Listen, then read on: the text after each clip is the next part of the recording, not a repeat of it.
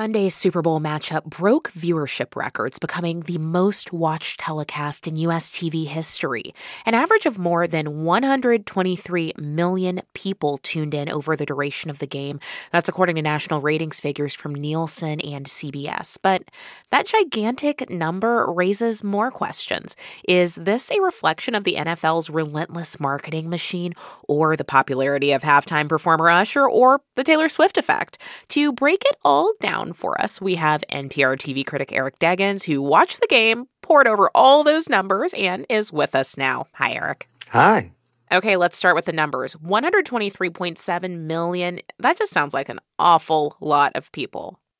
For sure. And even though this is about a 7% increase from last year, that back then an average 115 million people showed up, and that was still astounding. I mean, especially considering that the entire U.S. population is around 330 million people.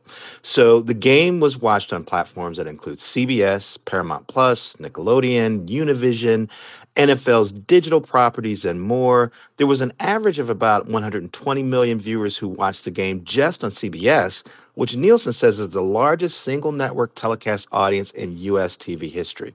Now, there was about 2.3 million other viewers who watched the Spanish language broadcast on Univision, another 1.2 million who watched the kid-friendly telecast on Nickelodeon and Nick at Night. CBS also said it was the most streamed Super Bowl in history, setting records on Paramount Plus, but they didn't give us specific figures for that. It's worth noting that there's some major past events like the moon landing that were telecast by several different channels that might have gotten a larger figure, but their viewership tabulation might not be easily comparable because they happened so long ago. Right. Okay, well, I know why I was so excited to watch this game, but help me understand more broadly, why was this game so popular? Well, my hunch is that a few things came together. I mean, I'm sure some Taylor Swift fans showed for that storybook moment where the biggest pop star in the world kisses a Super Bowl champ right after his team wins the big game, right? Halftime performer Usher has lots of hits, loads of fans. We had that rare overtime play in a Super Bowl. The ratings company Nielsen also has improved how it measures viewing outside the home, which probably helped boost figures. And the numbers prove that football has been a popular sport in America for a very long time, which means it's been popular on TV for a long time. I mean, most of the most watched episodes of American television are Super Bowls. Baseball may call itself America's pastime, but football gets better TV ratings. And Eric, I mean, why is that? Is this the result of savvy marketing by the NFL, or is there something else going on? Well, the NFL has been very savvy in its marketing, but the game itself is often more exciting than other sports, like, say, baseball. Okay, I know that's controversial, but they've got fewer games, so each matchup matters more. Ad industry experts credit Apple's 1984 ad, if you remember that. It introduced its Macintosh computer during the 1984 Super Bowl as the moment when advertisers realized they could make spots into event programming that would draw in non-sports fans.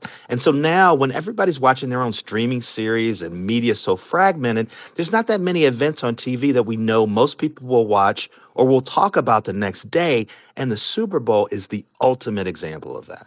Eric, last thing, do you see any lessons here for other media platforms or perhaps even other sports that are in search of bigger audiences? I don't know, get Taylor Swift to come to your game? I mean, this feels like the culmination of a trend that's been building for years. I mean, it's a blend of the most popular American sport with other stuff like the halftime performance and super ambitious ads that entertain non-sports fans. I mean, 20 or 30 years ago, we had many more events on TV that brought lots of Americans together. Now we have the Super Bowl and, whenever Taylor and Travis decide to get married. Oh, boy. That was NPR TV critic Eric Deggans. Eric, thank you. Thank you.